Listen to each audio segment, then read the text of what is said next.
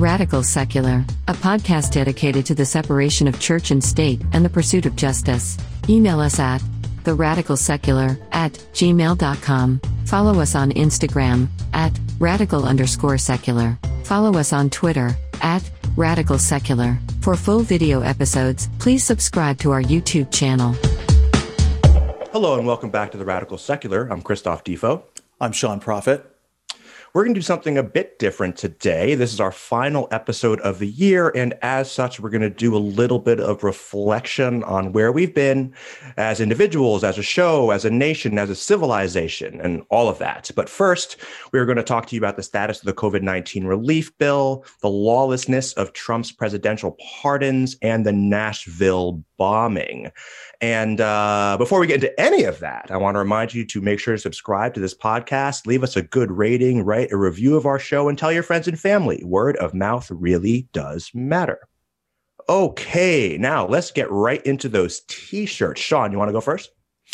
Yes, well, I am wearing, because of the holiday season, I have a Merry Krampus t-shirt. Woot woot. We love Krampus. I love it. There was a really, really great Simpsons episode about this. And, you know, Krampus is the dude who looks kind of like the devil. But it was really great. They did I think the Simpsons did a great episode of this years ago, and Family Guy did a great episode about it. And tell us about the shirt, Sean, and Krampus.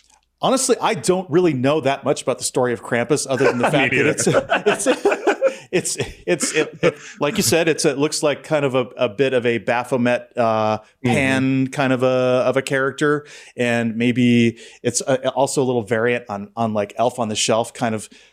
He knows what you've been thinking. You know, he knows when you're sleeping. He knows when you're awake. It's a little bit of that kind of a carrot and stick for children. Yes. And you know what I think and now I'm really just fired from the hip here, but I think Krampus also has this sort of like redeeming quality where like he really actually loves the children in the end, right? Like he's not actually evil. Like he wants children to do the right thing, like for them, right? Like it's in the long run, taking your medicine is good for you, right? And I think that is sort of the theme of Krampus, and I think, I'm pretty sure, no, it was American Dad. They did a whole thing where it's actually Santa Claus was the evil one, and Krampus turns out to be Santa Claus was like sort of like this sociopath who just tries to like trick children into doing things by giving them what they want. And meanwhile, Krampus was the guy who actually cares. And so he cares about discipline, and he cares about teaching children about value. So anyway, sort of like this sort of flip of it. So, and that I think is consistent with the way we think about things on this show, you know? Yeah, well, I was just kind of, I bought this shirt because I just kind of like to poke my finger in the eye of traditions and things like that. So, I'm not always all that serious about it, but I just think it's kind of funny. And that's where I'm at. And I didn't bother to look it up before the show. Sorry about that. Hey man, we're just having fun. And I'm rocking a Wonder Woman shirt today. And so I got this shirt from on a slow boat from China. I was unable to find it like on Instagram. I'm sorry, on Amazon or anything. And I ended up having to get it from China.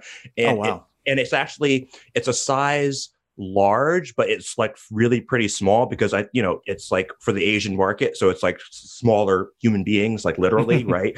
So anyway, here we go. Nice. Wonder Woman shirt. Looks good.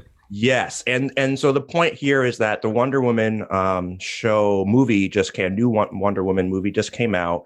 And I think superheroes we're actually going to do a show about superheroes. And we're going to talk about that a little bit later on. And it's going to be so fucking fun. We're going to have Drew on, our buddy Drew on to talk to us about that. So, but the point is that Wonder Woman is awesome because she flies in the face of all of the typical ideas about what a superhero is, about what masculinity is, what femininity is, right? She is not a damsel in distress at all.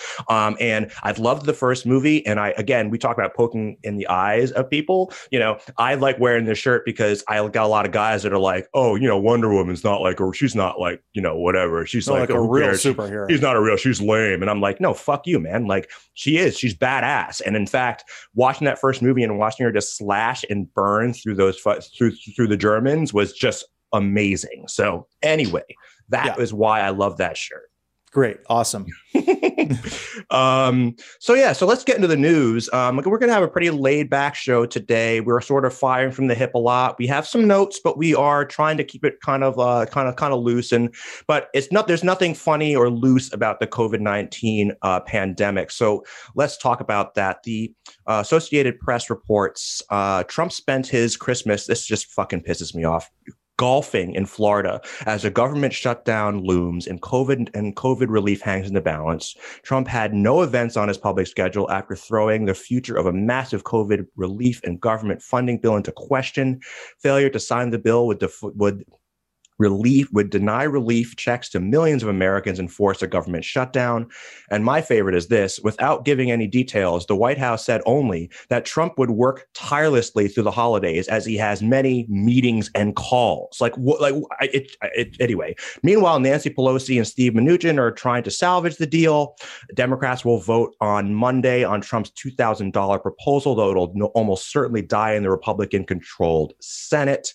They're also considering a vote on Monday on a stopgap measure that would at least avert a federal government shutdown and keep the government running until Biden is inaugurated. Sean, why do you suppose Trump threw this political grenade into the midst of these negotiations? Is he just a piece of shit? I mean, he's Assolini. So what do you expect? Exactly. He's just, I mean, this is it's very serious and it's deadly serious. It really is. I was thinking about this in the shower today about how just my feelings towards America and what's going on right now. And it's just very hard. It's kind of like being in a city where there's a hurricane forecast and everybody's been telling people prepare, stockpile water, board up your windows, evacuate if you can, do all these things.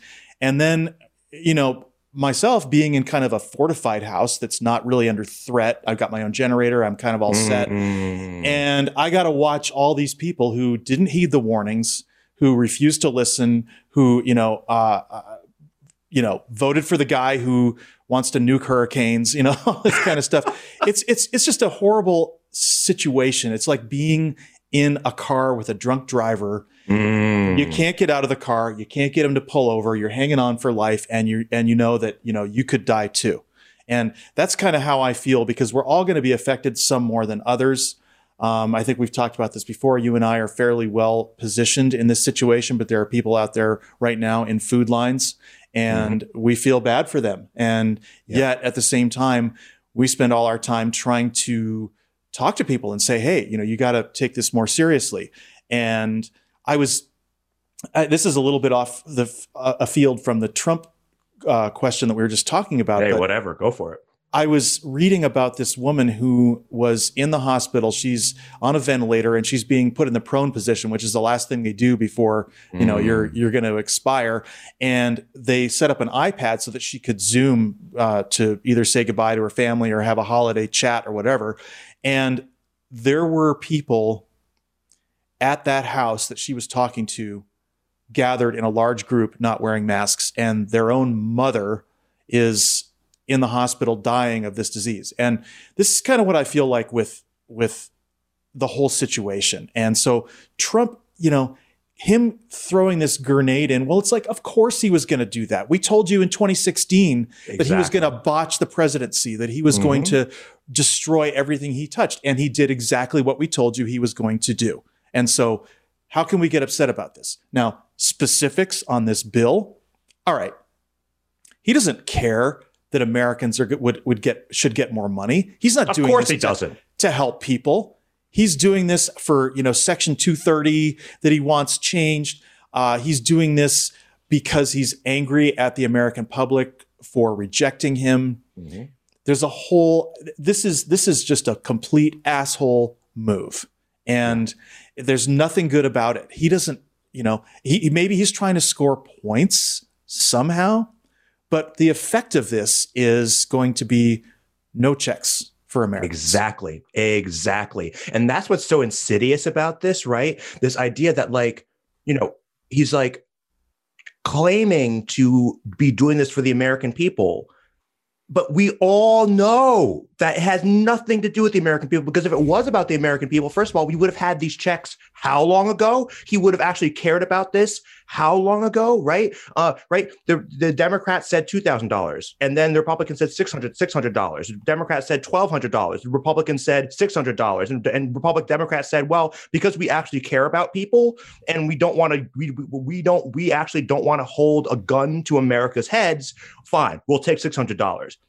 And those checks are about to go in the mail, and then he suddenly is like, "Oh, by the way, let's go with 2,000." I mean, this is what I like to call it's a flex, right? It's like asserting dominance, right? That he is still somehow relevant. You realize that he could on Monday decide to go ahead and sign the bill anyway, even after pulling this whole stunt. I bet you he does. I honestly bet you he does. I bet you he does, because it's just to get attention, to signal to McConnell and to all the and to Pence and all the people out there that he's still significant, that he's still relevant, and it absolutely has nothing to do with empathy for Americans. That is for absolute certain. It has nothing to do with empathy, and that's what's so fucking infuriating about it. The only silver lining out of all of this is that it puts up this sort of interesting political dilemma for McConnell, right? Mm-hmm. And that is the Senate races in Georgia. But I'm just so hesitant to talk about things in terms of political calculus when real human beings are their livelihood is on the beat, right? We're not talking about this from just the perspective of like, oh, well, politically it means this, or politically it means that, and that means it's bad for McConnell. But it's like, yeah, but it's also bad for millions of Americans who literally don't have food.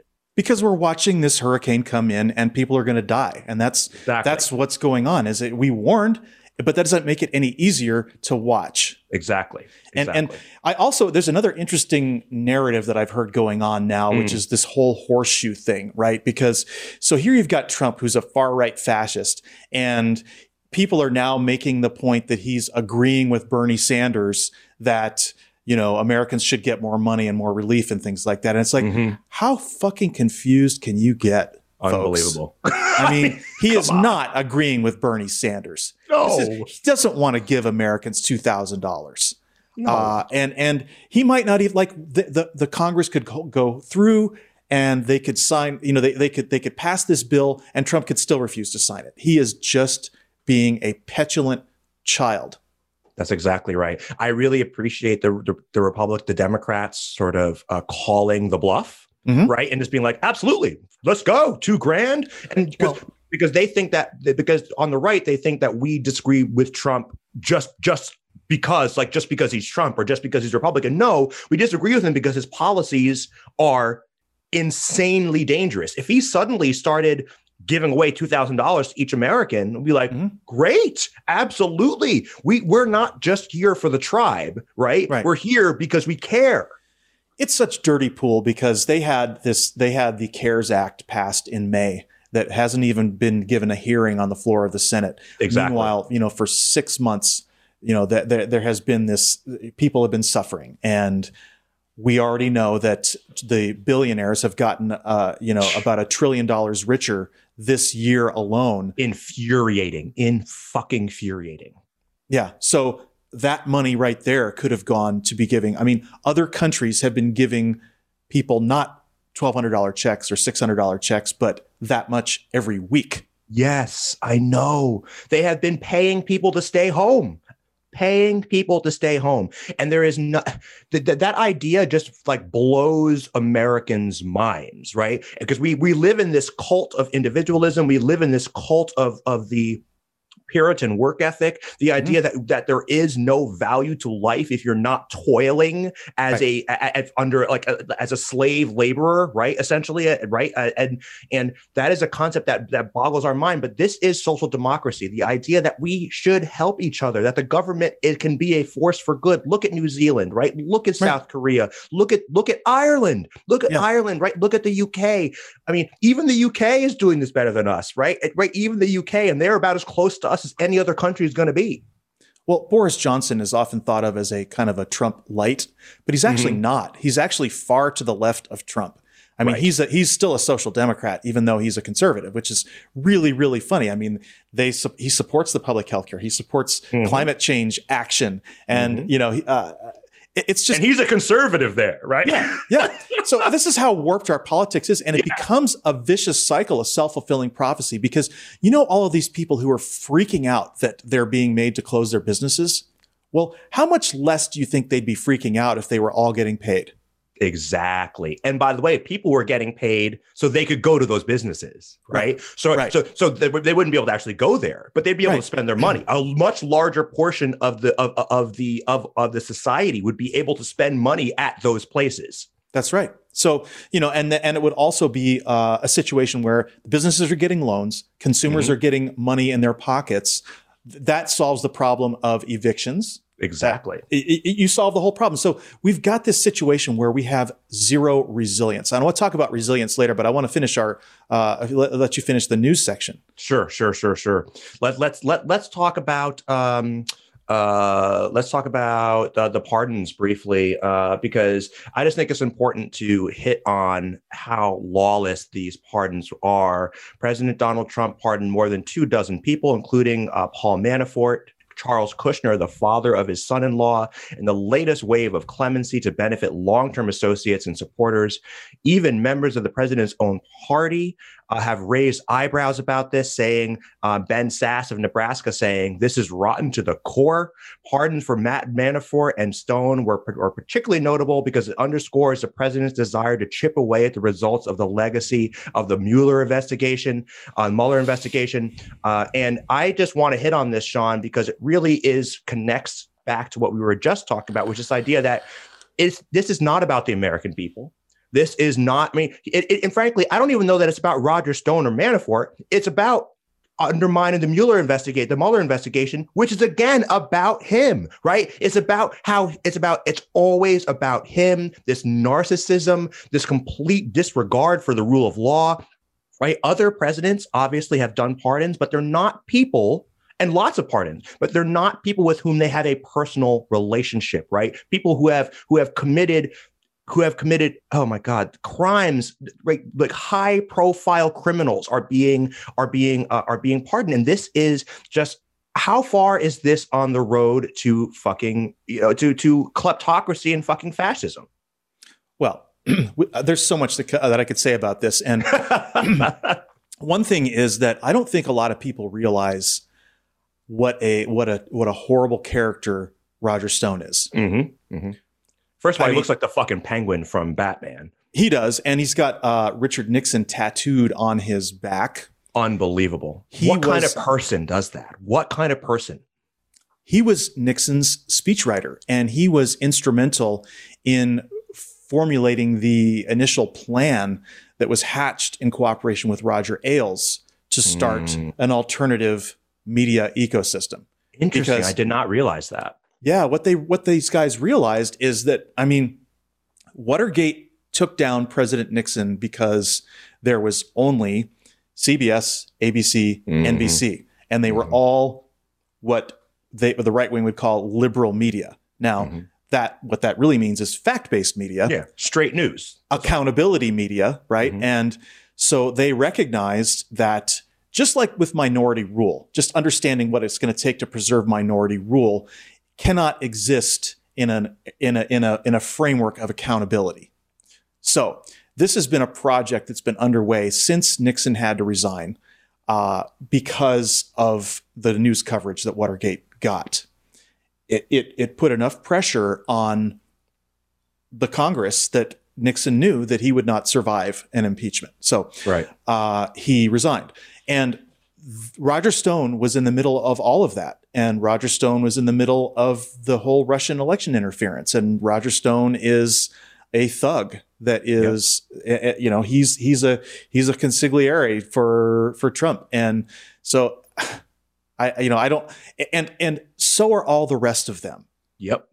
Michael Flynn, the one who wanted to use martial law to overturn the election. These are bad people. And the same thing with Kushner.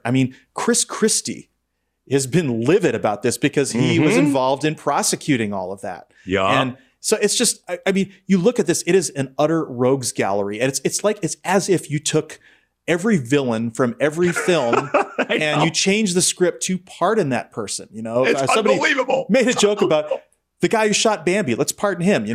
Let's pardon, Anthony Hopkins. Exactly. It's like, come on, pick your worst villain that you can think of, the Joker. Let's pardon him. Yeah, exactly. Let's pardon these. I mean, it is almost comical. It's like these guys they're almost like cartoon characters, right? The extent to which they are like these criminal ideas. They really are like the Joker. That's why I brought up Penguin, because he really looks like a outward, and these people have lived in this lawless world for so long, right? They lived in this world where they just do what they want. There's no consequences. And I think this is what pisses me off so much about it, is that like they did get nailed by the Mueller investigation, right? And here they are walking away scot-free. And it's always these shitty, powerful people. And by the way, for each one of these individuals that are out here like this, like a Roger Stone, there are hundreds of other white collar criminals that are more or less buying their way out of trouble. Right. Well, and here's a small example. And I follow a congressional candidate from New York. His name is Nate McMurray, and I follow him on Facebook. And he ran a really, really great campaign. He came within like 0.3% of winning the election, and he was running in a district where there was this guy named Chris Collins. And Chris Collins was indicted for all sorts of things, including insider trading and corruption with campaign finance and all this kind of stuff. He received a Trump pardon. And so this guy who unsuccessfully ran twice to get that seat that Chris Collins had formerly had, was running on an anti-corruption platform. And he's running, it's a very Trump heavy district. And he came within like 0.3% of actually winning the district, because he went door to door and just covered that county talking about anti-corruption. And he really should have won that election. And the fact that Chris Collins has now received a Trump pardon is just a slap in the face for it really is. Everyone who wants to be a real public servant in this country. Yep. So I had to throw that in there, because it is just, this once again, the pardon power in the Constitution is one of the many absolute powers that the president has been granted. And this just goes to show there were people at the time when the Constitution was being drafted who objected to this pardon power because it was too much like a monarchy, which is what they all supposedly were trying to prevent, was America having a monarchy and the peaceful transfer of power. All the things that Trump is attacking are exactly what the framers of the Constitution, their lives were dedicated to preventing this. And there should absolutely fucking be a constitutional amendment to place checks and balances on the president's pardon power, even to the point of that if he pardons criminal activity that can be later shown that he had ties to, that he can be held criminally liable for doing that. Because how else? I mean, it's obscene. This is in a nation of laws, to have the president be able to pardon en masse the entire cabal that has brought him to power and kept him in power is insanity. It's insanity, and we talk about this on the show all the time. Is when power is unaccountable. It is nefarious. This is what happens. Right? Absolute power corrupts absolutely, and this is what we talk about. This is why we need regulations as with teeth, right? With teeth as a bulwark against people that are exactly like Trump that will do this. Right? They will absolutely do this. We cannot, and we talk about this again on the show all the time. We cannot overstate the danger of unaccountable power. Now, I want to round off our news segment with a brief discussion about the bombing. I mean, we can't not talk about the fucking bombing, right? I mean, we don't know a lot of details. Everyone who's watching this probably knows about as much as we do. But we were talking about before the show, right, Sean, about what are sort of some of the implications here that we can glean from what we know so far. Okay, well, it's like every time there is a mass shooting or any sort of a violent incident in the United States at this point, it is directly traceable to the rhetoric and the right-wing media ecosystem. The rhetoric coming from Trump and the rhetoric coming from people like Steve Bannon, Steve Miller, Michael Flynn, Kayleigh McEnany, the entire rogues gallery of right-wing pundits, Tucker Carlson, Sean Hannity, Pirro, what's her name? Limbaugh, Pereiro, Maria Bartimaeus, whatever her name is. There's just a raft of them. And again, this unaccountability produces these people because they can make money. As long as they're allowed to do it and there's people who want to hear what they have to say, they're going to make money. And Alex Jones is another one who my God, absolutely. I mean, he brought like full on conspiracy theories into the mainstream. Right. I mean, he is one of the biggest conduits what we've seen in the last, say, 15 years or 10 to 15 years of really bringing those really you can say whatever you want. Right. And so like really you can just come up with whatever you want. And if you say it angry enough and with like enough like bluster, right, there's going to be somebody who pays attention to it. Well, he rode the wave. And don't forget that his major claim to fame was 9/11 trutherism. There you go. That's how it started with him. And, I actually know liberals who defended him on free speech grounds and the idea that it was performance art and all this kind of stuff. And then it was, he's brilliant performance artist. No, this is the problem with the attitude that we should just allow anything and everything to be said. And there are going to be consequences. And that is one thing I know for sure. I don't need any fact checking. I don't need anything else like that. But whoever planted that bomb was influenced by the right-wing media ecosystem. You know it. And so where this wraps around, though, is, remember, he bombed a communications building. Okay, so this wraps around to left-wing conspiratorial thinking about like 5G. And privacy and surveillance and all this kind of stuff. So there's that whole horseshoe there. And it honestly doesn't matter at this point whether you are far right or far left. Okay, whatever. Well, I think I did the arrows backwards, but you know what I'm saying? Your point is well taken. But it doesn't really matter, which extreme you're on. You're plugged into batshit nonsense. You're existing on a steady diet of it, and people change their lives. Remember, this guy who had this RV, it's not cheap to put together explosives. It takes time. There's risk. You could die. Maybe the guy did die. Maybe it was a suicide bombing. We don't know. But whatever it was, we know for sure this person was completely batshit. Definitely. And there is an entire ecosystem, as you said, I think really astutely, that is making money off of this. Right. And you can't talk about this without talking about the confluence of ideology and capitalism and religion, incidentally, but really, right. We talk about religion a lot, and as if it's distinct from conspiracy theory. My argument is that they really are the same thing. The core of it is a willingness to believe, and I'll put this sort of flippantly, but believe whatever the hell you want to believe, right? Like that, it doesn't have to be moored to anything provable. Just because I feel something, right, therefore it must, I believe it. Well, myths and storytelling have always been important to every civilization. Absolutely. Going all the way back to the even oral traditions before written language was even happened. So storytelling has always been important. And there's lots of great storytelling that we talk about shows, whether it's Star Trek or Star Wars, or a lot of these really great shows that people enjoy. They're excellent. Okay. And we need stories. But where the danger comes in is when storytellers recognize that even if they're not great storytellers, they couldn't make a Star Wars, or they couldn't make a Marvel Comics movie, they couldn't make any of these things.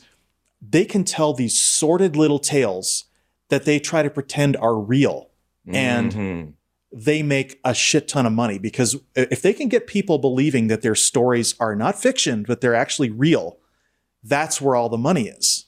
Yeah. Religion is way bigger than the entertainment industry. I mean, it's a part of the entertainment industry, but if you think about it, you think about all the films, video games, everything else like that. Religion is a way bigger business. Oh my God, are you kidding me? Right, absolutely, a way bigger business. And same thing with conspiracy theories. I mean, you look at Fox News, other than they have their hard news division, but their commentariat is what makes most of their money. That's why people keep coming back to them. So you've got they're a multi-billion-dollar a year corporation that subsists on promoting lies. Absolutely, man. Intentional lies. So that's where this bombing comes from. You're going to get, most people are just going to hear the lies and it's going to affect their voting, right? And they're going to believe batshit things, but they're not going to do anything. You get this small percentage. All it takes is maybe 0.1% of people who pay attention to that stuff, who become completely batshit and are willing to sacrifice their lives to destroy something. And I think the 5G is part of it. And, we're being worried about collecting, your information being collected.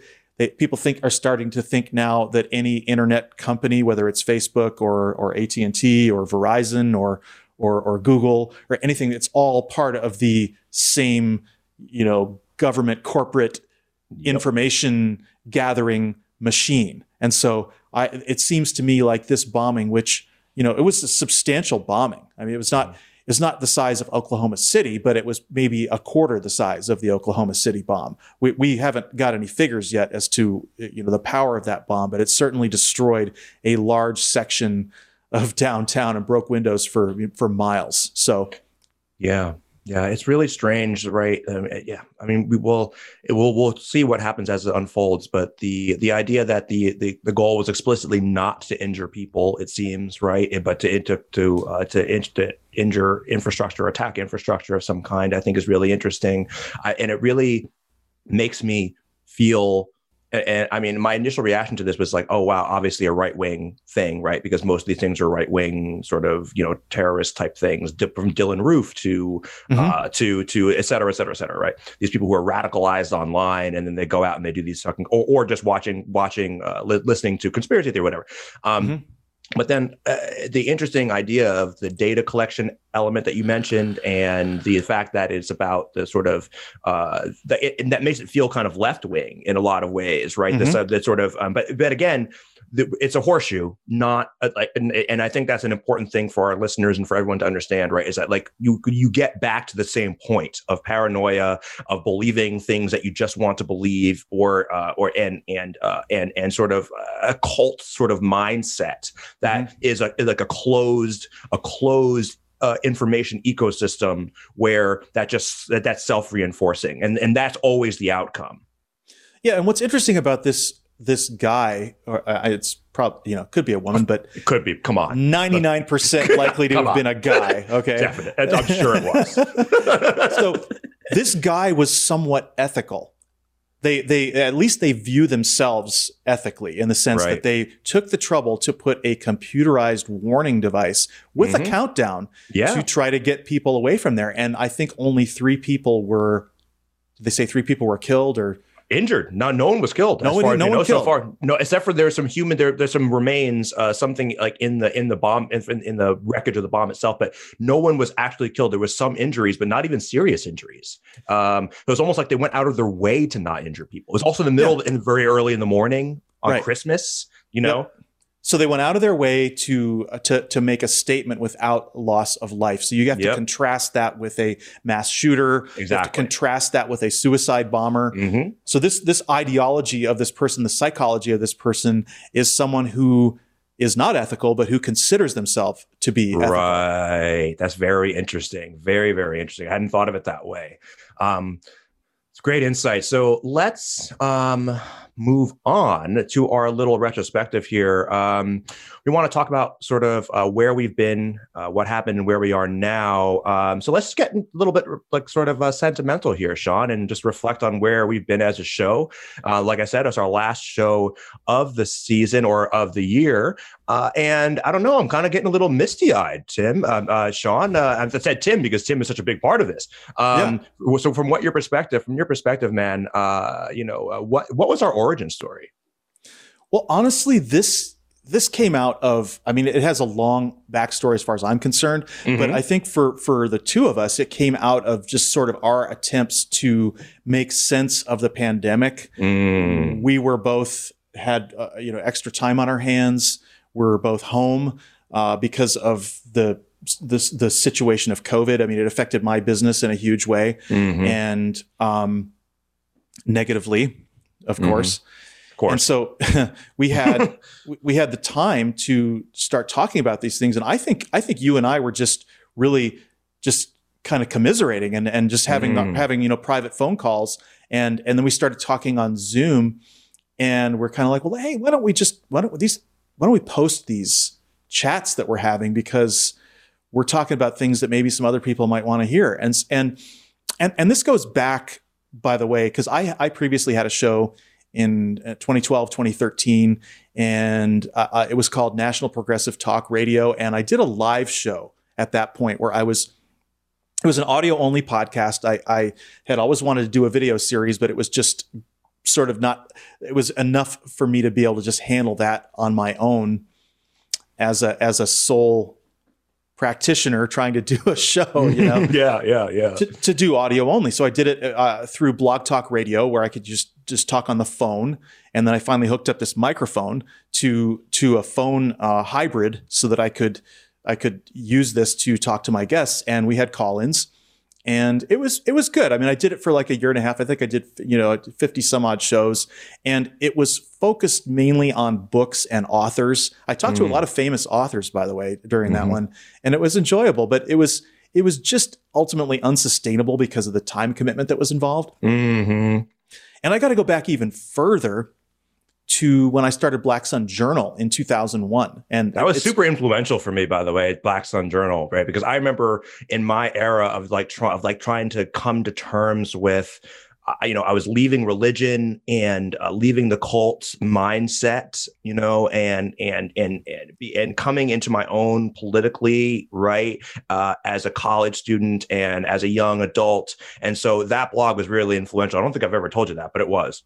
Oh, well, thank you. It was, I mean, this was my intent, right? Was to sort of talk about my psychological journey out of my cult. And it was very personal, but then I also started making it more about atheism and secularism. And, it was something that it sent me down a lot of different philosophical alleys, from evolutionary psychology to, to really sort of engaging with the arguments, engaging with Christian apologetics and understanding how that all worked, being able to refute those arguments, because they're very good at it. I mean, they fool a lot of people. Oh, yeah.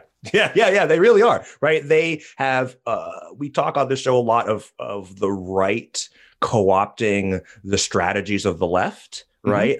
And this is definitely one of them, right? They have gotten it into a very I can't tell you how many people have reached out to me on Facebook, people that I grew up with or whatever, that are religious, and said, like, you got to look at this guy. He's going to convince you that I feel really bad for you that don't believe in God, and so here is how I'm going to sort of like help you enrich your life and then these arguments are always these sort of the arguments that we're talking about here. It's truly amazing how widespread this idea is that atheists are to be pitied. We're to be pitied. Really, we're to be prayed for. We'll pray for you. I'm so sorry that, and then the other angle I get a lot is that I'm so sorry that your cult ruined you for believing in God, kind of thing. Yeah, right. And that's really underhanded, right? So underhanded. That is lame, because you're like, look, that is you can't come at it full on. So what you're going to do is like sort of reach into my past and assign some sort of sense of like trauma to me, and sort of try to undermine my argument. That's fucked up. That's wrong. For so many people, it's so foreign to them, the idea that you could not believe in a higher power and that you could be okay as that you could live an ethical life. It's just so foreign to them. They can't wrap their heads around it in any way. So, that was that. And blogging in those days was a lot more like Facebooking is now, in the sense that I had this, I had this commenting system that was called Intense Debate, and you would end up, you could block people. It was, and so there was a lot of discussions. There would be hundreds of comments sometimes on my articles going back and forth, where I would dialogue this stuff out with people. And I met a lot of friends through that, such as you. I mean, even though we kind of, I knew of you, but I really the blog was like my real sort of magnet for talking to like-minded people. And so I've really always wanted to weave in the atheism and secularism piece with the politics. And so I think we've actually accomplished that in this show. And that's why I'm really happy about it. And I'm really excited about continuing this, because my focus really changed over the years from, a real desire to engage with atheism and those arguments, which now I consider to be kind of old hat. Now I'm concerned about social and racial justice and calling out the unjust hierarchies, because that is really where you go. Once you move away from religion and God as a source of morality, you start looking at just the world and how do I show up in this world, and how do I address the things that I'm seeing, the injustices that I'm seeing. And so when we started talking, I realized that this was that, and I needed a partner for the project. Couldn't do it on my own. I didn't want to do it on my own.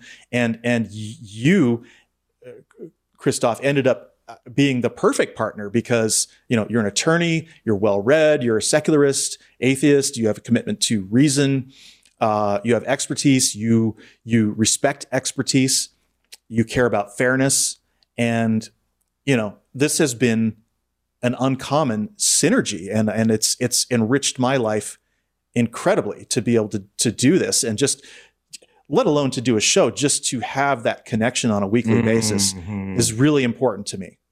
And so even if nobody was watching, it would still be important. Exactly.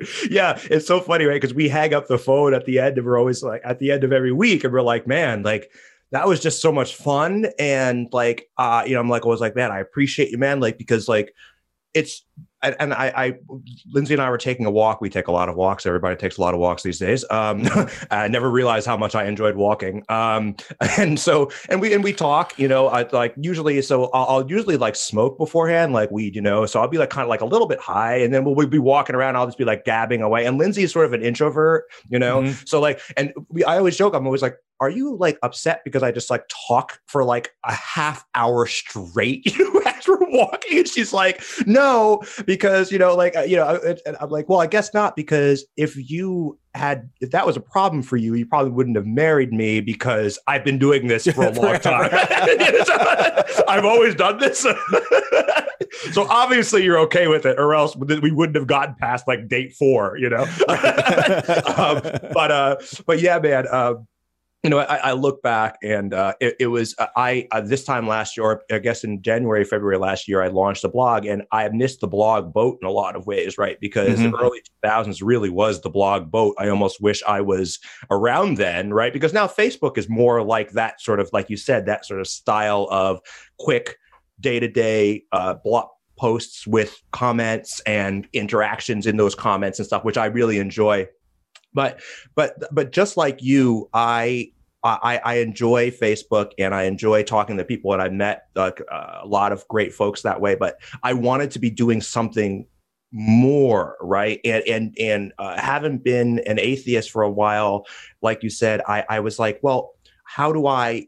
It's not just enough to be an atheist, right? Like, I mean, it's how do I? Even just if it's just my little drop in the bucket, how do I do that drop in the bucket, right? In terms of moving society to a better place, even if it's just impacting the people that are in my immediate orbit, right?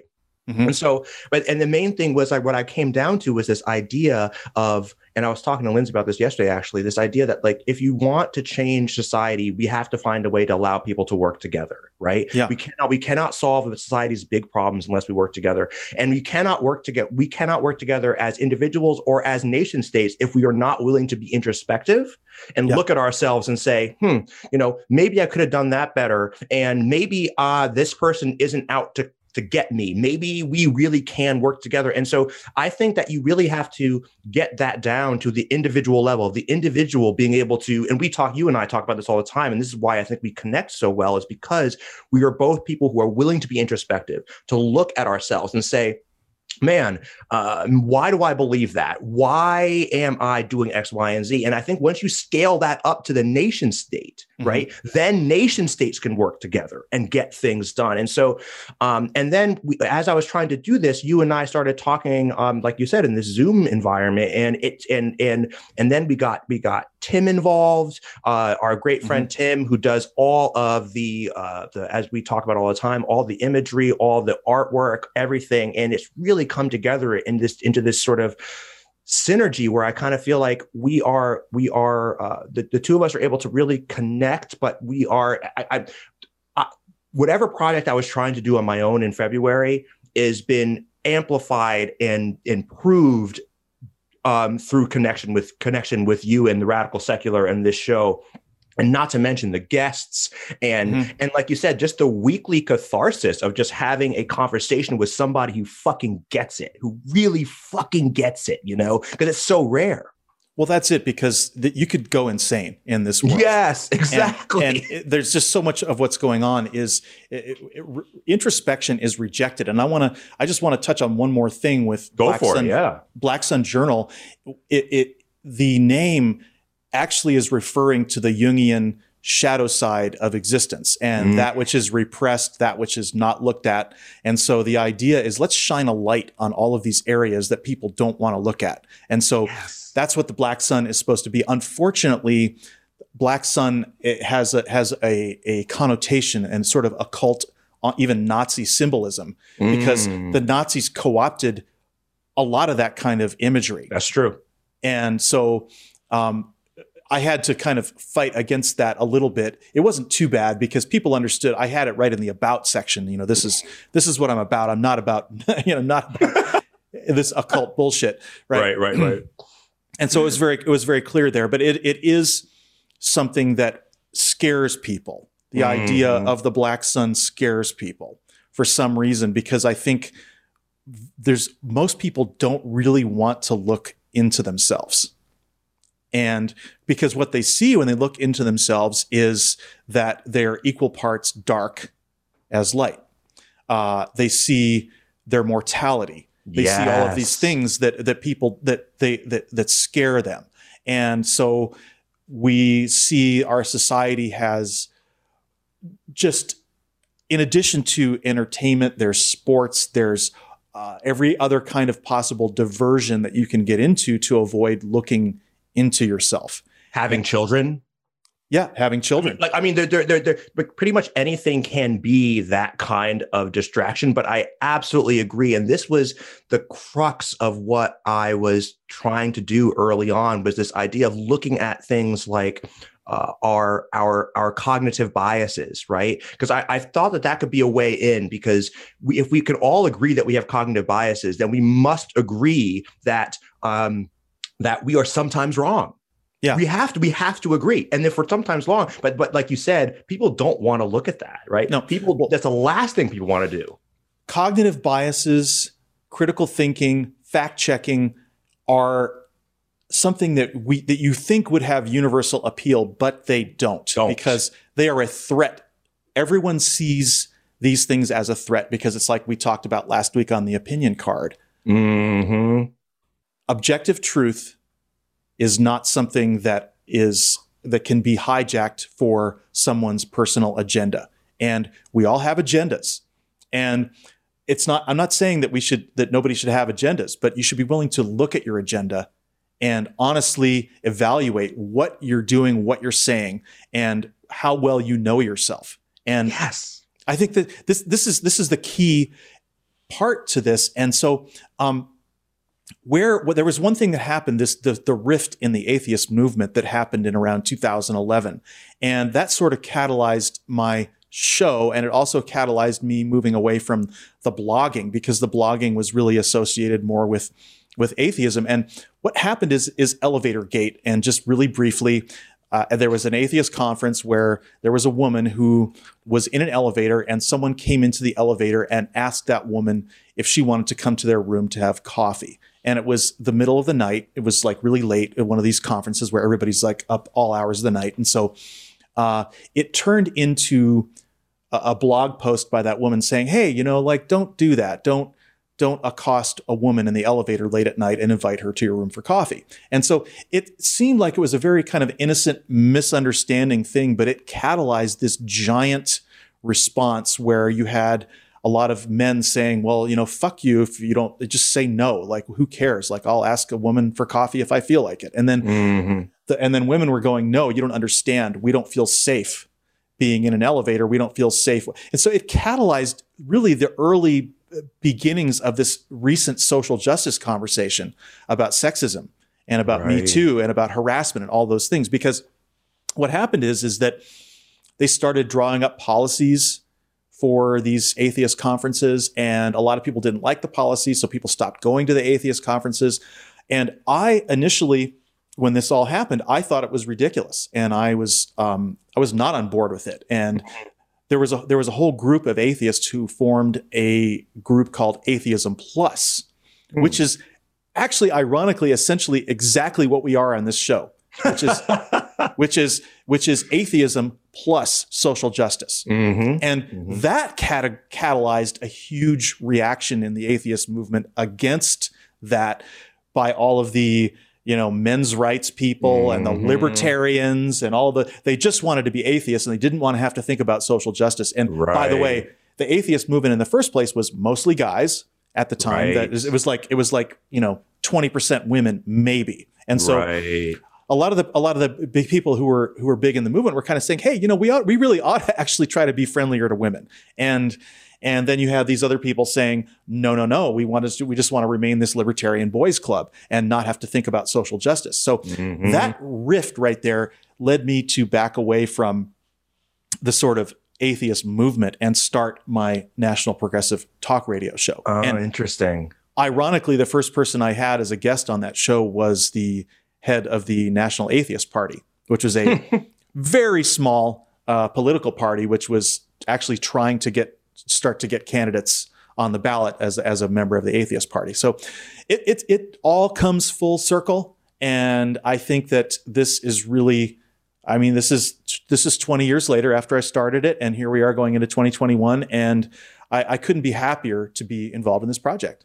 Hell yeah, man. And that's a really interesting sort of trajectory. And that's exactly why I wanted to ask this question, because I wanted everyone to understand where we are coming from on this, right? Like, what is our origin story? Why are we doing this, right? We've talked about it from different perspectives, right? We've talked about it from the perspective of what radical secularism means, right? But I think it's interesting to think about from this perspective of like, what were the steps that drew us together, and why we're willing to do this, and not even just willing, but we love doing this every week, right? Because it's important to us, right? It's like I was saying, like, we were like, sometimes I think like, what would I be doing if I wasn't doing this? I'd be like, and remember we talked about this we were chatting, and we were like, what if we weren't doing this every Saturday? I'd be sitting around on Saturday wondering why I'm not doing more to advance the things that I care about, right? So it's like, this is the kind of stuff that gets me out of bed every morning. I want to talk about, like, again, the show's development. Like, what do you think was the biggest sort of turning point? We were like 6 episodes in, and but we've developed a lot. I feel we've changed a lot since that first episode, right? Well, yeah. Doing it this way is much different than my old show. We had the opportunity with this to develop a larger brand, and I feel like, Black Sun Journal was a brand, National Progressive Talk Radio was a brand, but this is specific, and this is probably the best branding effort I've been involved in, and that thanks to Tim. He really, really hit the nail on the head with this, with our logo and branding. It couldn't be more evocative of what we stand for, and it handles the politics. There's the negation of the X. There's it is really. And it's American. It's unmistakably American as a kind of an interpretation of the American flag, potentially without the religion. Yeah. and so that branding is really key to this. And it wasn't obvious when we started this. I think it wasn't. You remember when we were looking at all the proposals that he had for logos and things like that, and wide range. we couldn't have picked a better one. Yeah. I think after, looking back on it, I think we didn't know. It was like, how did we come to that choice when we finally picked the final logo? Right? I don't even remember how it was. I mean, we were sitting here and we went through different logos and it was trying to find this balance, but I don't remember what it was and exactly what it was, because Tim came up with a bunch of different ideas. He went back to the drawing board a couple times and came back with something that was radically different, like from where we started. And I don't know. I kind of feel like when you and I saw this one, we were just like, yeah. Yeah, I don't know what it was. It was just like a gut instinct. It really hits all the notes. And, the podcast market is terribly saturated. I mean, oh, yeah. We're not the only ones sitting at home trying to figure out what to do about the world. Yeah. Turns out, yeah. But, it's something that I think we felt that we had something unique to contribute that was beyond just riffing and rambling.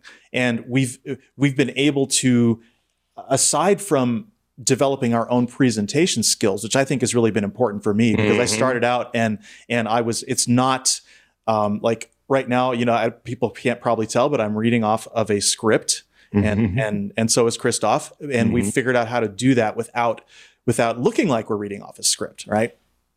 And so we put time and thought into our podcast. And I think that is why we are going to ultimately gain more listeners and a following, because it's kind of like if you build it, they will come in a way. Yeah, absolutely. And, I really feel you on the presentation skills. I wanted to talk a little bit also about what my favorite episode was. And in that time, I looked back at the first episode we did, and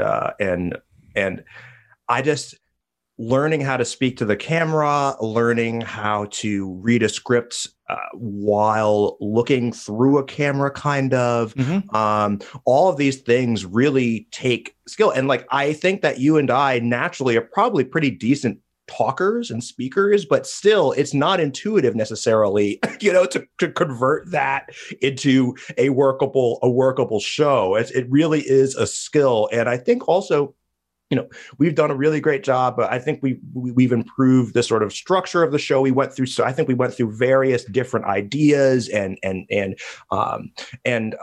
so I don't know, like it's really, it's a lot of fun. It's really challenging. It's been a real ride, and it's crazy because we've only been doing this for whatever, like 8 months, 6 months. That's 6 months, and if and we've come a long way. I'm a little misty eyed here.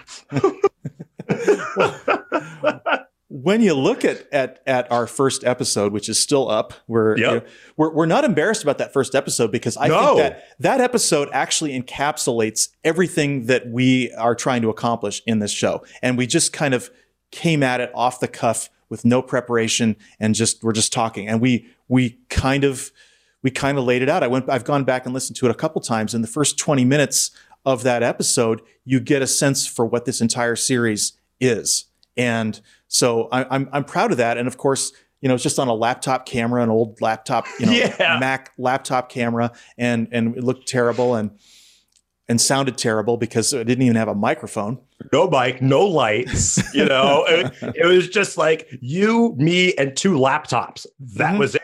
That was it, So learning how to be a on-camera host, I was always behind the camera. I've been at television my whole life, but I've always been as an editor or a colorist or doing sound recording, mixing, things like that behind the scenes, and never actually presented on camera, except for back in the day when I was in the cult and I did some speeches and gave some sermons as a minister, but it was not like this. It was not where we had to sustain on a given topic and have conversation that held together and flowed from one subject to the next. We try to inject humor into what we're doing and have fun with it. And that's not something that is automatic, let me tell you. No, it really isn't. And one of the challenges for me, right? So in law school, I did trial practice, right? You have to do like mock arguments and stuff. And so there was some, and also interestingly, one of the biggest places where I got them, I got a sense of how this works is when I was in Alcoholics Anonymous. And so you do a lot of speaking engagements and you share in front of people, right? So you get some skills there. But one thing I've always had concerns about is I tend to talk really fast, right? And the eye contact with the camera, like I'm talking right into the camera right now as if I'm talking to you. In fact, I can't even see you right now. I can only see the camera. Well, that's the funny part about it is, like, you know. we like right now I'm looking straight in the camera, but you're down here. And exactly. So I had to get like if I was just looking at you like I was talking to you, I'd be doing like this. Yeah, right? same thing. Me, I'd be like talking like this the entire time. And so we can't do that. And so it's this funny thing, and you start to realize that presenters who are on camera, whether it's at CNN or whatever, they do this all the time. Yeah. Exactly. And they're just looking at the camera, they're reading their script off the prompter and things like that. And it's we don't have prompters, by the way. We just use monitors, but it works out all right. And it's definitely something that we've had to grow into. Yeah, absolutely. I was trying to think about, I think there was this moment when we got on Apple Podcasts for me where, and that was really early on, but still there was this moment when all of a sudden like, oh shit, like Apple Podcasts, like, I mean, the barrier for entry is low to get on that, but still there was something that felt very like, holy shit, like we've got a real fucking podcast here, right? Someone could theoretically look for atheist podcasts, secular podcasts, whatever, news podcasts, and potentially stumble upon or radical politics, right? And stumble upon us. And like that was something that was, I don't know, like I kind of felt like I keep talking about how, you and I have been writing online, talking to people. And I think I like to think influencing at least some people. I know you do, but I like to think that we influence some people. But I'd like to say that that felt like private, where this feels like we really are committing ourselves to it, right? Like I can always stop writing Facebook posts for a month if I want, but I'm not going to stop doing the show. I show up every week for this show, right? And I start thinking about the next episode as soon as the show ends, right? That's right. You know what I'm saying? Because like you have to start, like we have 3 shows already on the horizon, right? We already know what we're going to do 3 weeks out. So and there's something about that makes it so meaningful and feel like we're doing something here, right? And I always have wrestled with whether or not I'd like to get involved in politics, like run for office, or in fact, that's why I originally went to law school, right? I didn't necessarily want to practice law. I just wanted to get involved in politics, and I figured the best way to do that is to become a lawyer. And it turns out I like practicing law also, and I like law also, but really it was always about politics for me. And so I wonder what that might look like down the road, but this has been for me like really great starting point and to really express myself in a way that feels official. And that's why, again, the Apple Podcast things felt like a really important moment for me for that reason. And that's true. And it's really good. And I remember back when I was doing NPTR in 2012 and 2013, and people were saying to me, like, why don't you get on Apple Podcasts? Why don't you get on YouTube? And I didn't. I was on this narrow platform, which was called Blog Talk Radio. And the reason I was on that is because I wanted it to be a live show. I wanted to take calls. But as it turned out, we didn't always get a lot of calls. We got some calls, and that was always really fun to do. But radio is an old format. Podcasting is much better because it allows people to take it offline. They can take it in small doses. They can listen in the car, all those kind of things at their convenience. And I think I really missed the boat there. And I'm happy that we're doing it right this time. Yeah, absolutely. And speaking of which, so what do you have a favorite episode so far from us? Because we can throw people back and be like, if you're listening to this, go listen to this episode,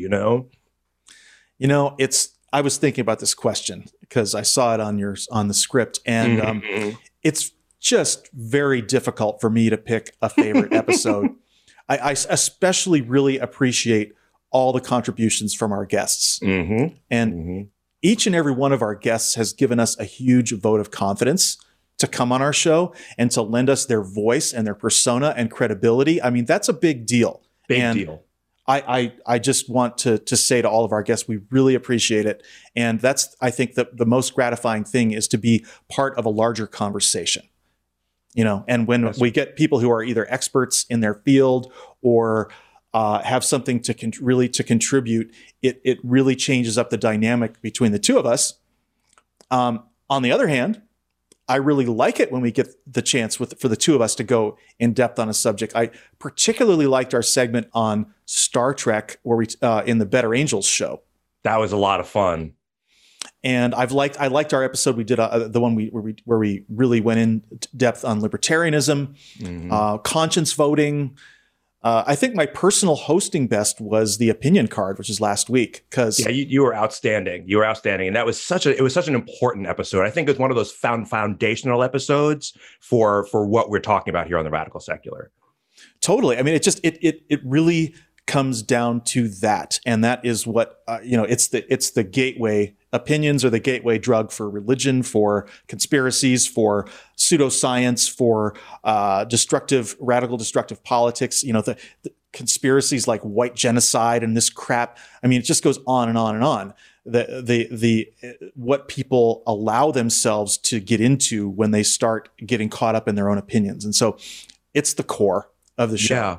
And you know what? I just think about this now, and riffing off each other is also sort of the core of the show, right? Like, you say something and it's like, bing, and I have an idea, but and just sort of looping this back to the idea of the introspection problem, right? Because when we talk about the opinion card, we talk about this idea that we all just like this sort of post-truth sort of environment, that quote unquote, it's all about that lack of introspection, right? Because if anyone who's looking at themselves seriously and questioning why they believe what they believe, and even the concept of let alone being honest about those introspections, but just the concept that introspection is valuable in the first place, right?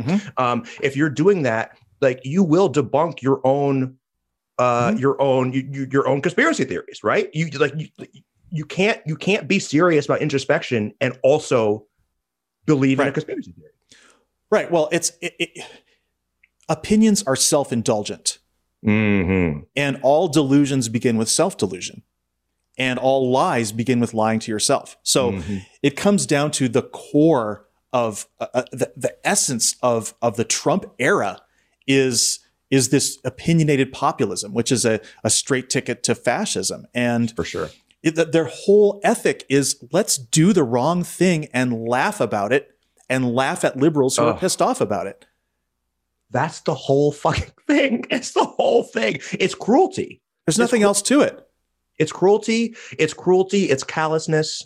And it is this brazen idea that I get to believe whatever I want to believe. And it's really gratifying then all that to see it run into reality, for example, but it's only momentary gratification, right? Because I see these people who are saying, on Instagram or Facebook or whatever, they're like, back they said, Trump was going to win. Trump loses. They're like, he hasn't actually lost. You have to wait until the electors vote.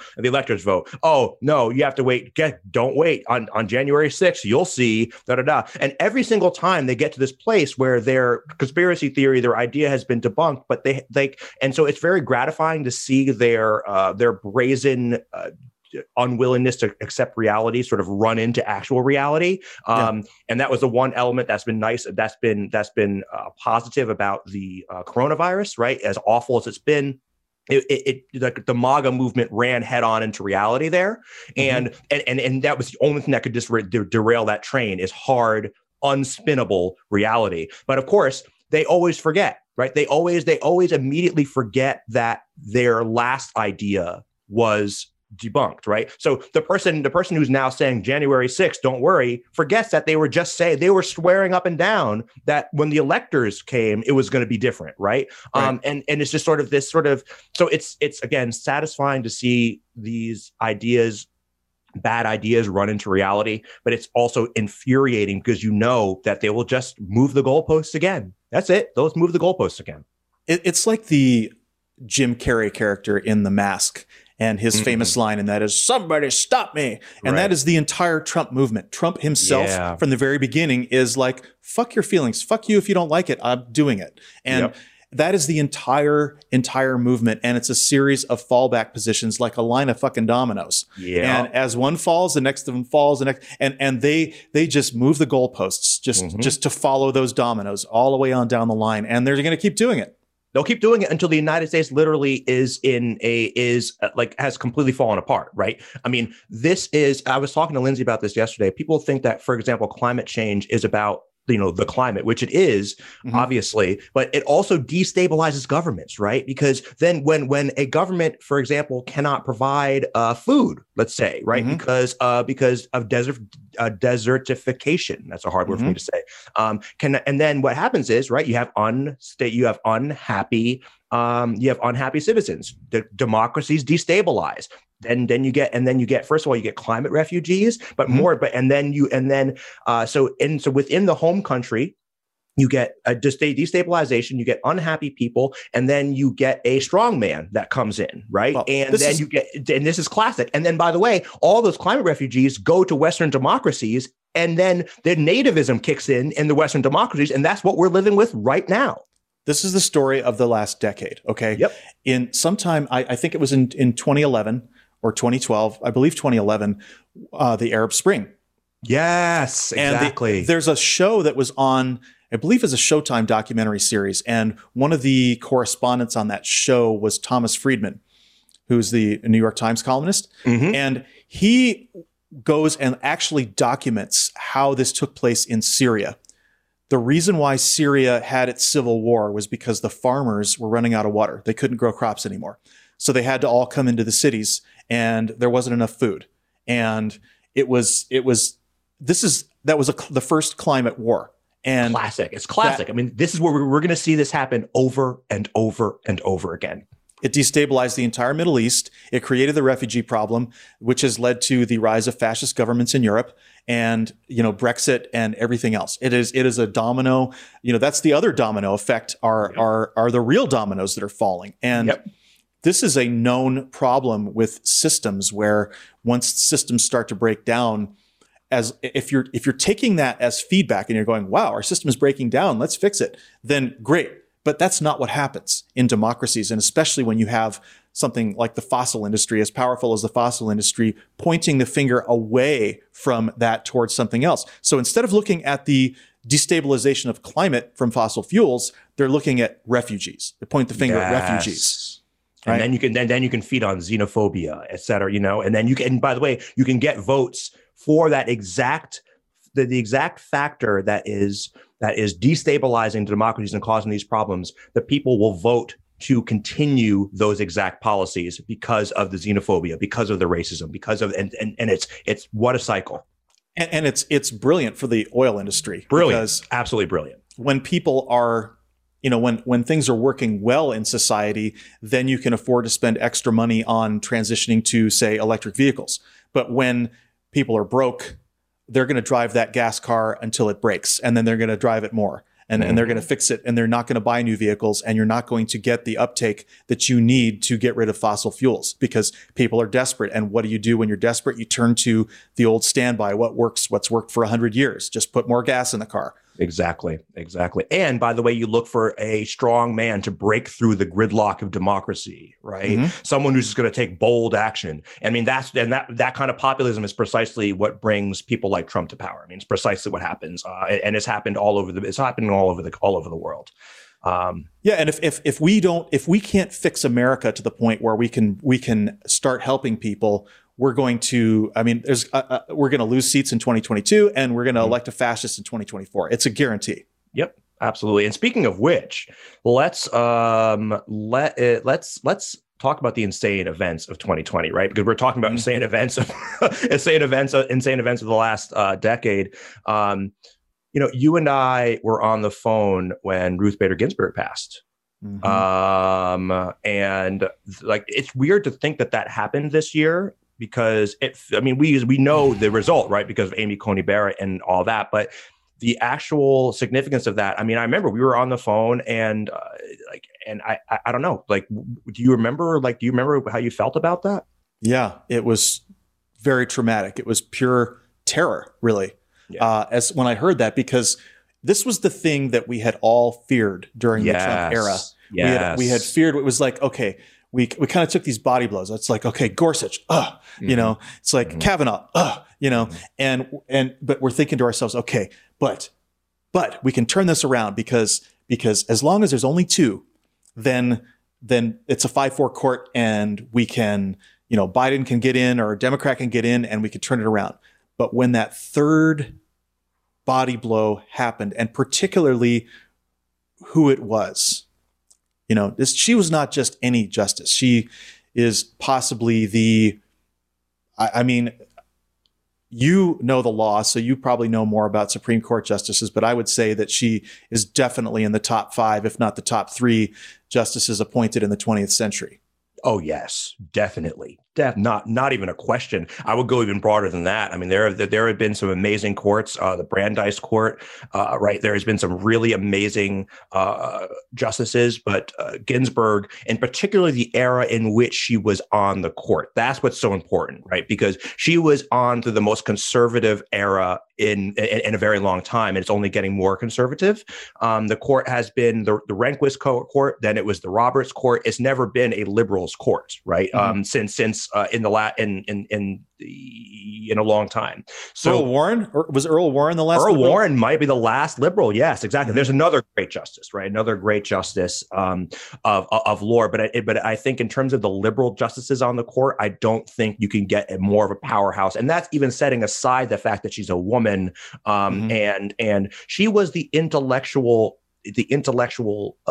sort of structure of the liberal side of that court for a generation, and so even if even if the court were split, continued to be split in an equitable way, her loss would have been devastating, right? So even if you know she died during Biden's term, her loss would have been devastating. Of course, way less devastating, but it would have been in terms of the law, but it would have been devastating because of her intellectual. She was an intellectual powerhouse.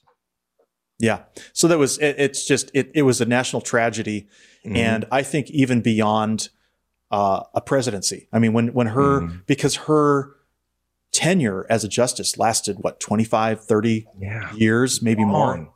Really long. It was a long time. So it was like the end of an era. Exactly.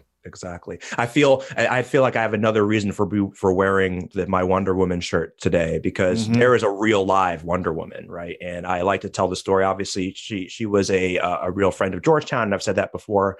Where I went to law school, she would come on campus a lot, and you would see her walking around. She was a very tiny woman with her, and she had her Secret Service person there with her who was like tower over her, but she had this like huge personality.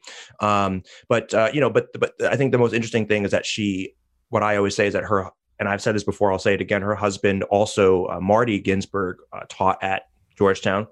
He taught tax. I don't know if he still does, but he would always start out by saying, I don't know if you know my wife, she's kind of a big deal, you know, and that was like the joke, you know, starting out the semester or whatever. And, but the biggest thing was that he had a debilitating illness while he was in law school. And so Ruth Bader Ginsburg went not only to her classes, she went to his classes and took notes. So she went to 2 people's classes, during law school, which is a lot. For sure. So she, again, really, truly a Wonder Woman. Yeah. So that's probably one of the saddest things that happened in 2020. Yes. Yeah, it really was. And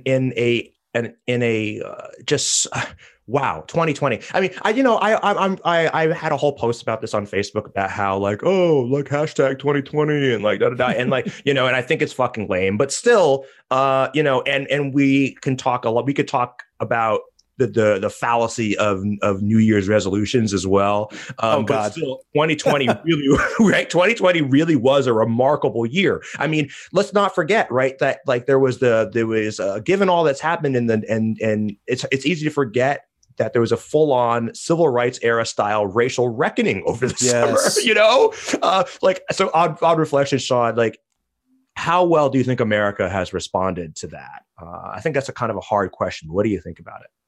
Well, there's a lot of talk about the economy and about, V-shaped recovery, U-shaped recovery, K-shaped recovery. K-shaped recovery. I think it's a brand new idea. Which I think we need to explain it a little bit. And what that means is that you've got a part of the economy, which is the stock market going up like this. And you've got another part of the economy, which is people's livelihoods and jobs and their financial security going like this. So making the form of a K, right? So I think that with racial awakening, we have a similar situation where it's K-shaped. We've got a lot more white people who are on board, and this civil rights awareness and the idea of shifting the job description of police and transferring some money into social services, which, you know, is defund the police, which I don't give a fuck if Obama doesn't like it. That's a great fucking slogan and we need to use it. 100%. 100%. I think Obama is wrong on that. Yeah. Yeah. But so many more white people have actually gotten on board with that and understanding the issues. Okay.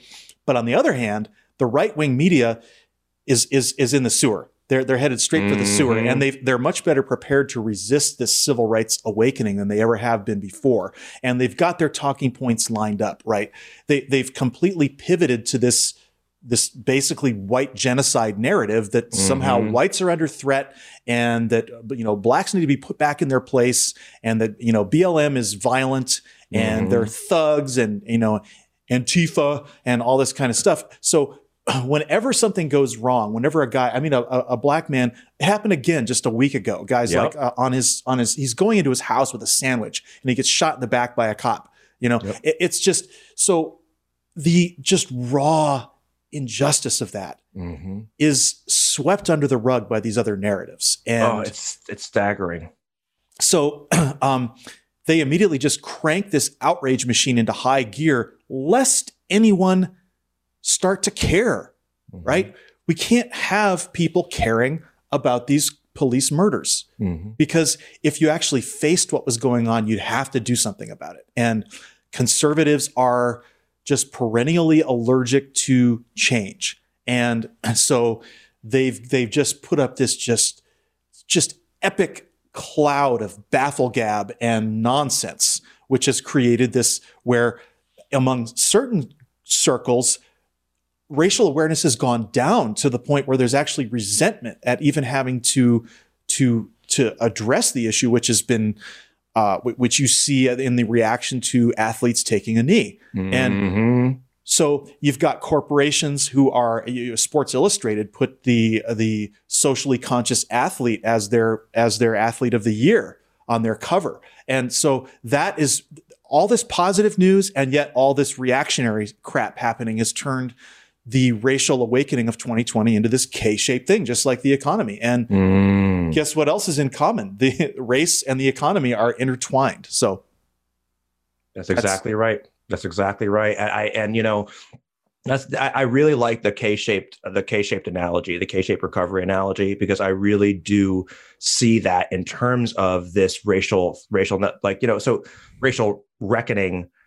I have been really heartened in a lot of ways, disappointed, right? I think that there are some, what I like to think of like fair weather liberals, right? People who showed up, and I know some of them, right? People who have done precisely nothing to change anything, right? They're on board. They're on board. And I think there's something valuable to that. But like, I mean, but I'm not talking about folks like you, obviously, or like Jillian, or like my wife, right? I'm talking about like, you guys were always on board with this, right? And frankly, the way you all live your lives doesn't mean that you have to, or your perspectives on these and the way you live your life doesn't imply that you have to change anything in terms of racial, as a result of this racial awakening. But that's what annoys me, right? Is that there's so many folks out there, white folks, well-meaning white folks, who they're like, oh yeah, I'm on board with civil rights, and maybe I posted the Black Tuesday blackout thing or whatever, and I showed up to a rally, but other than that, I've really not taken any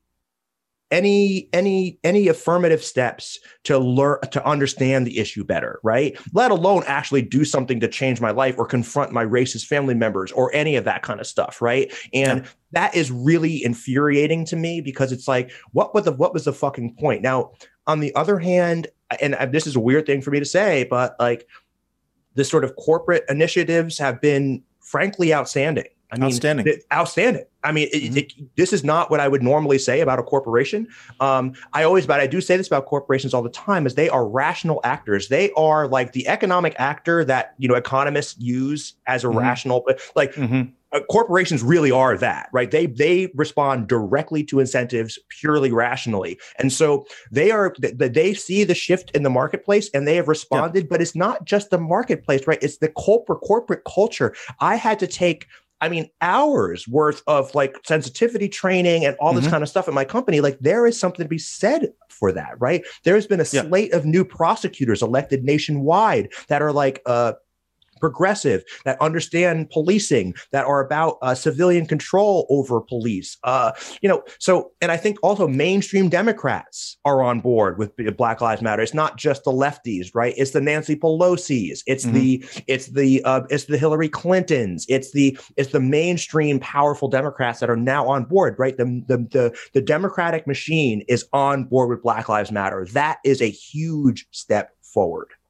Well, okay. So in fact, as a nation right now, we are in the middle of an official policy of genocide toward Black, brown, and poor people. And I say that it sounds extreme, but the fact is that if you're Black, brown, or poor, you are about 3 times as likely to die of COVID. It started out being like twice as likely. Now it's up to 3 times because it's insane. Guess who the essential workers are mostly, who are bringing your packages, who are making food, who are picking food, who are working in Amazon warehouses and all of these things. It's a lot of people who they're not professionals. They're just workers. They're just bodies. And those people are being forced to put themselves at risk, and they're not being compensated. Companies are not being forced to protect them sufficiently. And so this is the real story. George Floyd was one man who tragically died. But in that, the video of that killing was a metaphor for the knee of big money that is on the necks of, tens or hundreds of thousands of Black and brown Americans who have died disproportionately, just as if every bit as much as if there was a cop's knee on their neck. And the ones who haven't died are starving right now, are in food lines. They're being evicted. They don't have health insurance. And so it's like, this is what's really going on. And the good news of 2020 is that this is in the mainstream press. Yes. This is no longer just on The Root with Michael Harriot or these sort of second tier reporters who are, he's fucking great. I love Michael Harriot, but he's great. But the fact is that you're seeing these articles now that are things that Michael Harriot would have written 5 years ago. They are on the front page of the New York Times and the Washington Post, and CNN is reporting on it. And this is a mainstream conversation now, and that's what's changed. That's what 2020 changed. Yes, absolutely. And well, let's give the Trump administration some credit here, right? Because now people are willing to just call people racists, right? I mean, I remember the first time that I saw I was watching a clip of Anderson 360, and CNN has been in the vanguard of this whole thing anyway. But and this is after the shithole countries comment, and he just said, like, the president's a racist. And it's like, wow, like that is something that you would never have heard 4 years ago. Right? People wouldn't call Trump a racist in 2016. The at all, right? And they also say Trump's a liar. I mean, a liar. That's another headlines. Falsehoods, baseless accusations. They are literally calling the president a liar, as they should. Absolutely, and that is a huge step forward. One of the legacies of Trump will be ripping back the curtain, the veneer of civility that the right has wrapped itself in for so many years, and it's just now just out there. We are going to be doing a show, Reagan to Trump, and it's going to be fucking awesome. And that's going to really rip away that veneer and connect those dots really clearly. But I'm really happy in that sense. That is a silver lining of the Trump era. Doesn't mean that I would have wished this on anybody or on any country, but that is one of the better things. And look, I mean, protests and demonstrations fucking work, right? That is why the right hates them so much because it really does change public opinion. And I also am optimistic, Sean, and I'm not optimistic much. I usually just say I'm just neither optimistic nor pessimistic, but I am optimistic that when the boomers are out of power, and when Generation X, Y, Z gets look, we are living through a national trauma right now in a way that the boomers, I'm not sure the boomers really did. I mean, the 60s were the 60s, don't get me wrong, but I don't know that it's the same kind of sacrifice that we've had to make since basically the Greatest Generation, right? Like I was just going to say, as a society, we've had to make real sacrifices, and we've seen real fascism and how democracy's destabilized, and that hasn't been seen since the Greatest Generation. What I can tell you is that growing up, I had plenty of contact with people who lived through World War II and the Great Depression. And those people think very differently from boomers. They and really do. Boomers are there's a lot of spoiled people among my generation. I'm at the tail end of the boomer generation. And the reason why the boomers are spoiled is precisely because of the New Deal. Yes, exactly. And they have no idea. So many of those boomers have no idea that is the stability that they look back at it idyllically. They are literally voting against that right now.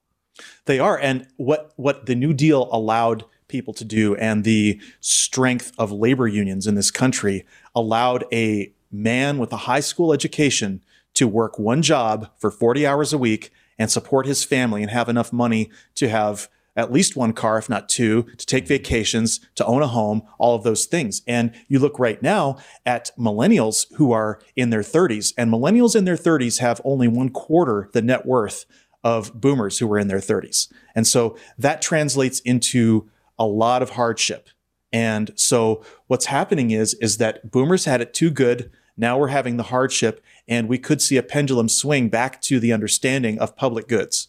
Yeah, that is it. That is, like, to the extent that I have any hope at all, Sean, that I am optimistic at all. That is precisely why I'm optimistic, because the pendulum has swung so far to the right, and the people that are growing up in this environment will now understand how bad it can get. You know what I'm saying? Like, how you can be saddled with debt, how you can live under a quasi-racist fascist regime, which, as I talk about a lot on the show in the 90s, was beyond. I couldn't even comprehend that. I couldn't even comprehend that we'd be having these sort of conversations.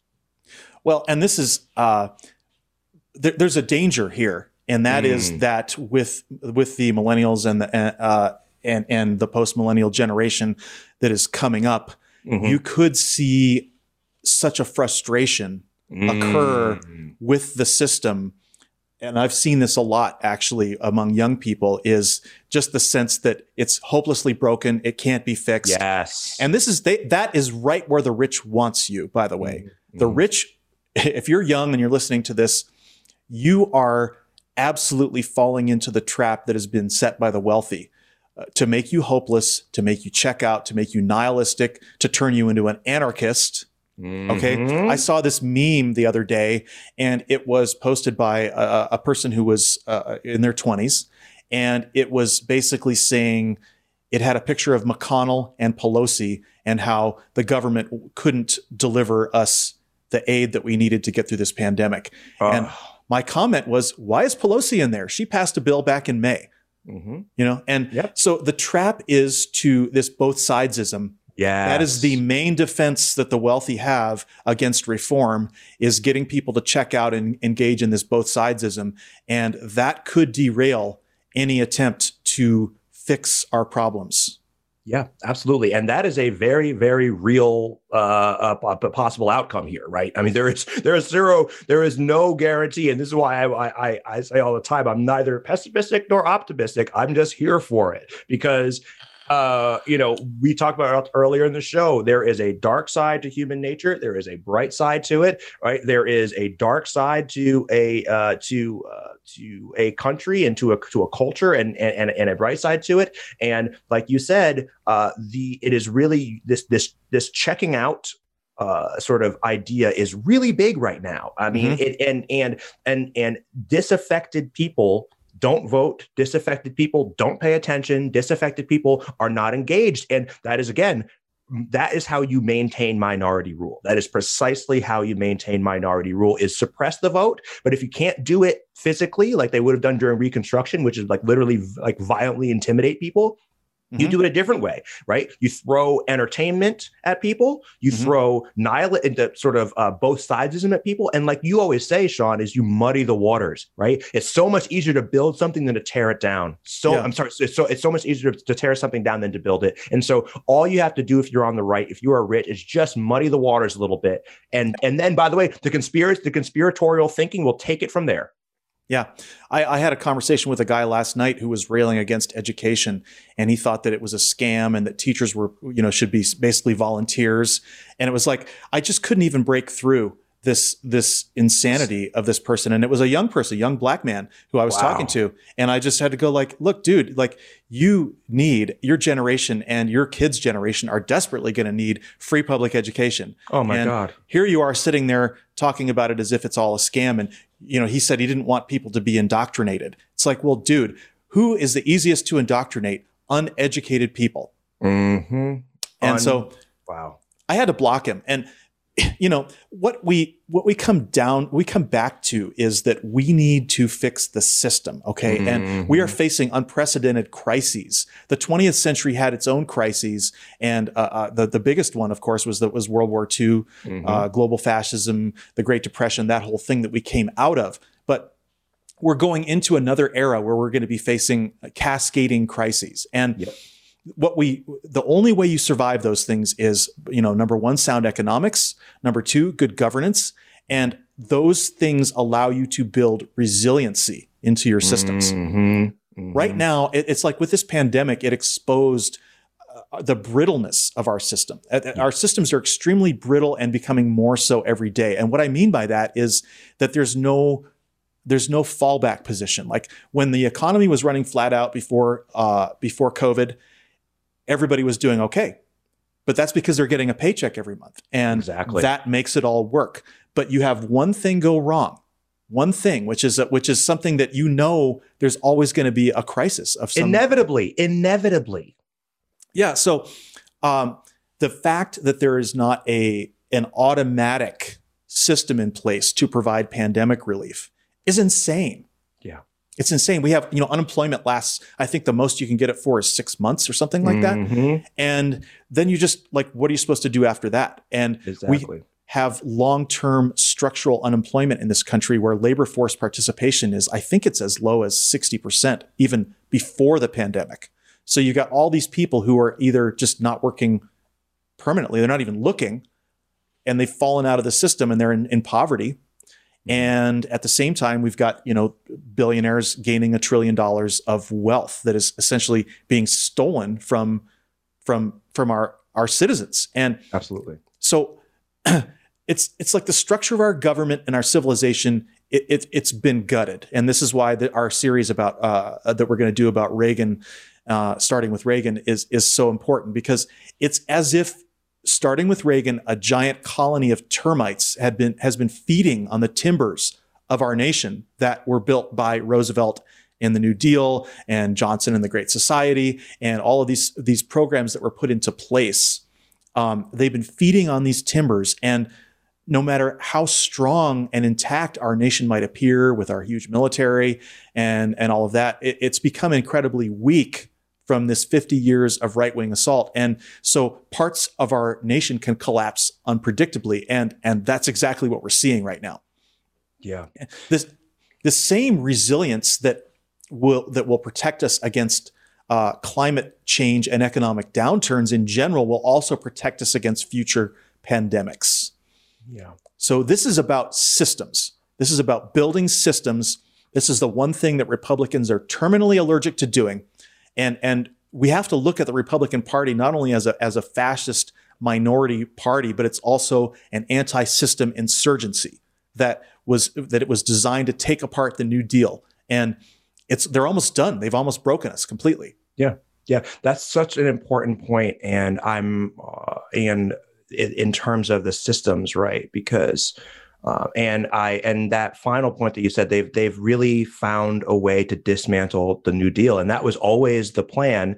And starting with Reagan, at least, and the whole idea was sort of, and they branded it in terms of individualism, in terms of Americanism, in terms of big business is good for America, and it's been successful. But of course the side effects are, well, Trumpism, right? It's not without consequence. It's not like the rich just get to take their money and then that's the end of the story. The end of the story is that people are starving and the pitchforks are coming. The only real question, and the pitchforks are here, frankly, the only real question is how, to the extent to which can you suppress the pitchforks. I want to close this section by just thinking in terms of how corporations run. I think it reflects how broken our system is, that corporations run so lean that as soon as one hiccup in the system goes, sort of comes up, they have no liquidity, right? They're over leveraged because they are incentivized. And we talked about earlier how companies firms are intensely rational. They are incentivized to run that way, right? And because they know that, first of all, they'll get a bailout if the system breaks. But second of all, like in order to stay competitive, they have to do stock buybacks. They have to lay people off. They have to run basically on as lean as possible, right? If a company is running that lean, if they are incentivized, and they're intensely rational, they are operating under these conditions. Then when one thing goes wrong, then they can't pay their employees. They can't continue to do what they have to do. And then you get the Great Recession, right? Or you get what we're seeing right now. And then they get bailed out by the taxpayer. But again, it's perpetuating the same broken system. What you have to do is create incentives so that companies are not running so lean, that they have some money in the fucking bank, so they don't have to then just collapse as soon as the system derails. So I think it's really important. Systems are super important. We are moving forward from the MAGA administration, but Trumpism is here with us. And in that vein, let's talk about the future of the show as we close. It's going to be pretty exciting. We have some, I think, new developments for 2021. We are going to launch a kind of revamped show with some new elements starting Inauguration Day or after Inauguration Day. It's going to be a slightly revamped sort of weekly show experience. We have great people that are helping us, not the least of which is Tim and also Sean, right? Because you're really good with this tech stuff on the back end. Everybody doesn't know that, but like Sean is like, I mean, Sean does all of like the back end work of making this show look the way it looks and sound the way it sounds. It does not happen just by pressing record. That takes actual work, right, Sean? Yeah, I mean, I'm not, we try to maintain good production values. I listen to a lot of podcasts where you just can't hear people. So, we process our audio to make sure that you can actually hear us. And we have the show format, which it's very basic at this point, but it's going to get better. We're doing a little more on that front with our new look and everything else like that. So it's more like an actual TV show. So yeah, that's what I do. And I wish we had the budget and the staff, because guess what? When you actually watch the show on TV, there are, many people involved in making that happen. It's not just one person. So we do our best here. Yeah, we do our best. But we really are excited. We are going to launch a website. We're going to launch a blog that's separate from Facebook, right? And we also are going to add our friend Joe Acapinti as a more regular feature on the show. We have some other ideas in development. And by the way, contact us with your ideas. We'd love to talk to you. And look, I mean, let's talk about some of the shows that we have coming up, Sean, sort of tease what we're going to be talking about in the next couple of weeks. I know I'm going to be hosting a show on the 9th where we're going to be talking about superheroes, and we're going to be talking about the show called The Boys on Amazon. We're going to be talking about the Mirror universe in Star Trek Discovery, and we're going to have a friend of ours come on the show. Drew is going to come on the show to sort of talk to us about that. What are you excited about for next year, Sean? I can't even tell you how excited I am about our episode about The Boys. Now, first of all, it's going to be so good. The show The Boys, if you haven't watched it, go watch it now. Watch it now. That is must-see TV. That is the best. That is probably the best series I've ever seen in terms of a satire on modern America, on Trumpism. It has it all. It's everything. Just watch the show. There's 16 episodes of it so far. I think it's been renewed for a third season. Mm-hmm. It is smart, cutting, pulls no punches. No punches. It pulls no punches. It is intense. And by the way, I was reading I was watching a interview of Homelander, the main character, one of the main characters, and he says that he read the graphic novels based on a graphic novel, and he said the show makes a graphic novel the show makes a graphic novel seem it's a tame version of the graphic novel, just to put things in perspective, because the show is intense, and I can only imagine what that graphic novel must have been like. But yeah, it really is outstanding. I definitely recommend that you watch all 16 episodes. My wife and I have been watching it together, so we've been watching a little bit slower. We still have 4 more episodes, I think, or maybe 3 more episodes to finish the second season. But really outstanding television. What I want to say about it also is it's really a shame that they called it The Boys, because you have no concept of what this show is about. Right. It's really, really, it's a shame. They did everything else right. But the title, I heard about it when it came out, but I was like, why do I want to watch this? I had no concept of what this show really was, which is just the most cutting satire on modern America that's ever been produced. It really, really is so good. Production value is excellent. And there's so many different layers of it, right? And we will talk about this on the show, but there is the superhero element of it. There is the corporate power element of it. There is you can go on and on, but it really is so well done. And Drew is going to talk to us about it, which I think is going to be a lot of fun, because I was chatting with him and asking him whether or not he could come on the show. And he is really into this sort of thing, and so I think he is a lot of fun to talk to. I also found out that I knew we were both Bad Religion fans, but I didn't realize that he actually works for